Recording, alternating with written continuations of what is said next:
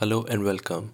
My name is Lokesh Sani, and this is Queer Kissa, a podcast documenting stories and experiences from the South Asian diaspora, chronicling tales of queer identity.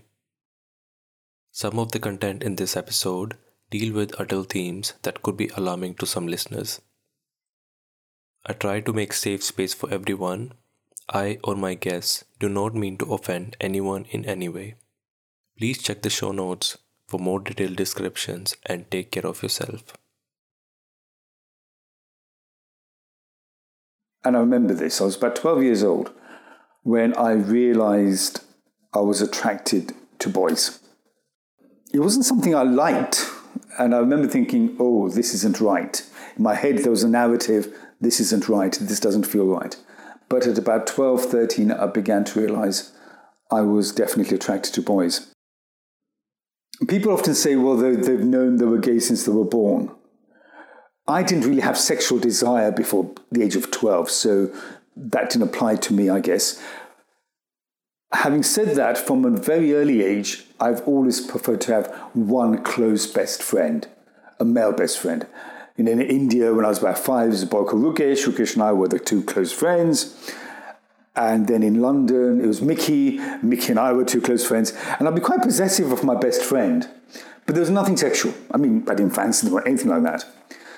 But then from 12, suddenly when the sexual desire started cropping up, arising, the desire was definitely for boys. And then suddenly set alarm bells ringing and anxiety is like, oh God, yes, I'm gay.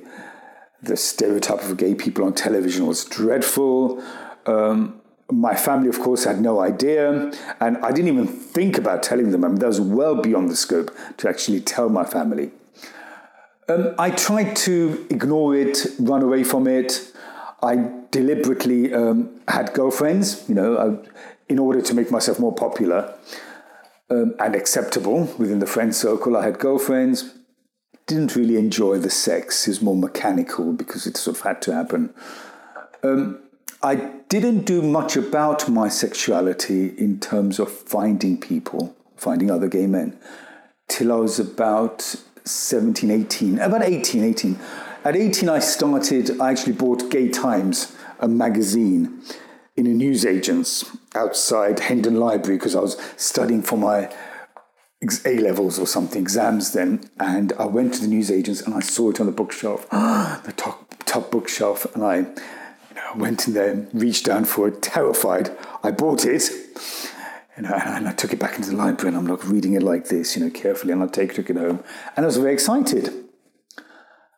And then there were contact ads at the end of it. So I replied to some contact ads. And that's really how I used to meet people in the early days. Actually, no, sorry. I didn't actually meet anybody from those contact ads. Because I decided I was going to go to university at 18. And I would look into my being more gay at that point. So at 18, I went to college, and there I first made a little bit more of an effort to meet gay people. Not on campus. I was still in the closet at university. I didn't come out to anybody, but I would use contact magazines. I would put an ad, I'd respond to some ads. There was no social media, or no apps in those days, and I would meet some people. But it was very much kept secret. It was very, gay people are really for sex and not for friendship, that kind of attitude at that time. So yes, I started exploring more of that in my late teens, early 20s. I didn't like to be gay at all at that point. And I think so when people say, when only straight people say being gay is a choice we make, because most gay people especially of my generation and my age, would have not made that choice. Although when I look back at now and I think of my life experiences, and it wasn't a choice, and actually my life's been harder in some ways, but also a lot richer in other ways in terms of life experience, because I am gay. But it didn't feel like that at the time. I certainly had a lot of anxiety being British, Indian and gay, because in one sense you were already a minority being British Indian, and now then you have to confront with being a double minority. And also suddenly you felt maybe even at home you could be at risk. Because before, when you're a minority and you think you might be at risk on the streets from, say, racism, then at least you have some safety in either your home or your community, in your community clubs or temples or whatever. Suddenly when you're gay as well, it's like it's another layer of insecurity. So that probably made me insecure. And that translated into me focusing on personal security, which meant I would only tell people I was gay once I was absolutely sure that they were going to accept it, or once I knew that even if they didn't accept it, it didn't matter. I didn't come out to my straight friends till I left university and I'd bought my own flat at the age of 23. They were all perfectly happy with it. They were actually saying, why didn't you tell us earlier? Why did you not respect us enough to tell us earlier when we were 18 or 19 or 20? But it's my idea of being secure. Even if they reject me, I have my own flat now, I've got a job starting, and I'm safe. I didn't tell my family till I was 30 years old. Again, by that time I was very secure in my job, I had a partner, I had other things going for me. And that's when I came out to them. So you always had the sense of insecurity being a double minority. Hinduism itself doesn't really talk about being gay sexuality.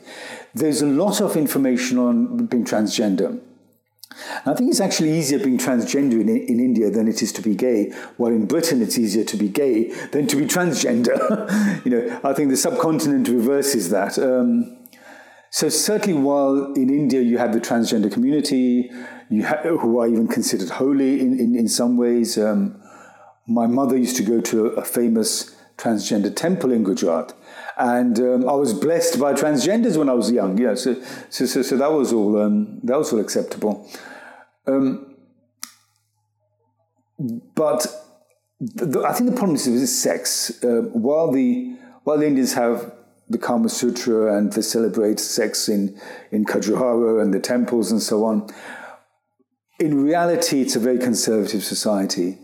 Some people say it's because of the Muslim rulers or the Christian or the Victorian rulers afterwards. I don't know, but whatever it is, the society is very conservative about the act of sex. They don't like the homosexuality. Although it is, a lot of people have sex in India. I know that, and I have friends of mine in India who tell me that. Because women are very hard for guys to have sex with women was of my generation much, much harder in India. So boys play with boys. The perspective of my parents when I told them I was gay, though, was, okay, thank you for telling us. It wasn't rejection, My father's reaction was, look, I can help you. Maybe we can go and see a therapist to help you out. And I was like, oh, hang on. My mother's reaction was more interesting. She said, oh, well, that's okay. But, we know people in India, men in India who are, they're practically women, but they're married and they have children. So yes, what you do in your private life or while you're single is one thing, but then still get married, have children. And that was really the key thing. That's where the Hindu cultural background was pushing, saying, okay, we can turn a blind eye to some of these physical aspects like sex, which are a bit of fun, but like having some really nice burfi and laddus, you have it, but then you stop eating it, maybe it gets too much. But the main course is you get married and you have children. And also society is much more trained at cleverly turning a blind eye. There are a lot of gay people in India. Many people know they're gay as well, but they're married and people just choose to turn a blind eye to it. So I was under a lot of pressure to do that. Fine, get married, don't ask too many questions. And when I pushed back on that, my family weren't happy because I said, no, I don't want to lie to a woman to get married. And I want to live with a man, I want to live with a man. I want to grow old with a man. So that was harder for them to accept. And it took a long time for them to... I told them I was gay when I was 30, but it took another 20 years or so for them to really acknowledge and accept that. And that's partly because of the cultural background, yes. This brings us to the end of the episode. If you enjoy listening to Queer Kissa, please consider leaving a review and follow us on wherever you listen to your favorite podcasts. You can also follow us on Instagram at Queer Kissa. If you would like to share any thoughts with us, you can reach out to us on Instagram or email us at queerkissa@gmail.com. Thank you for listening to Queer Kissa. See you next time.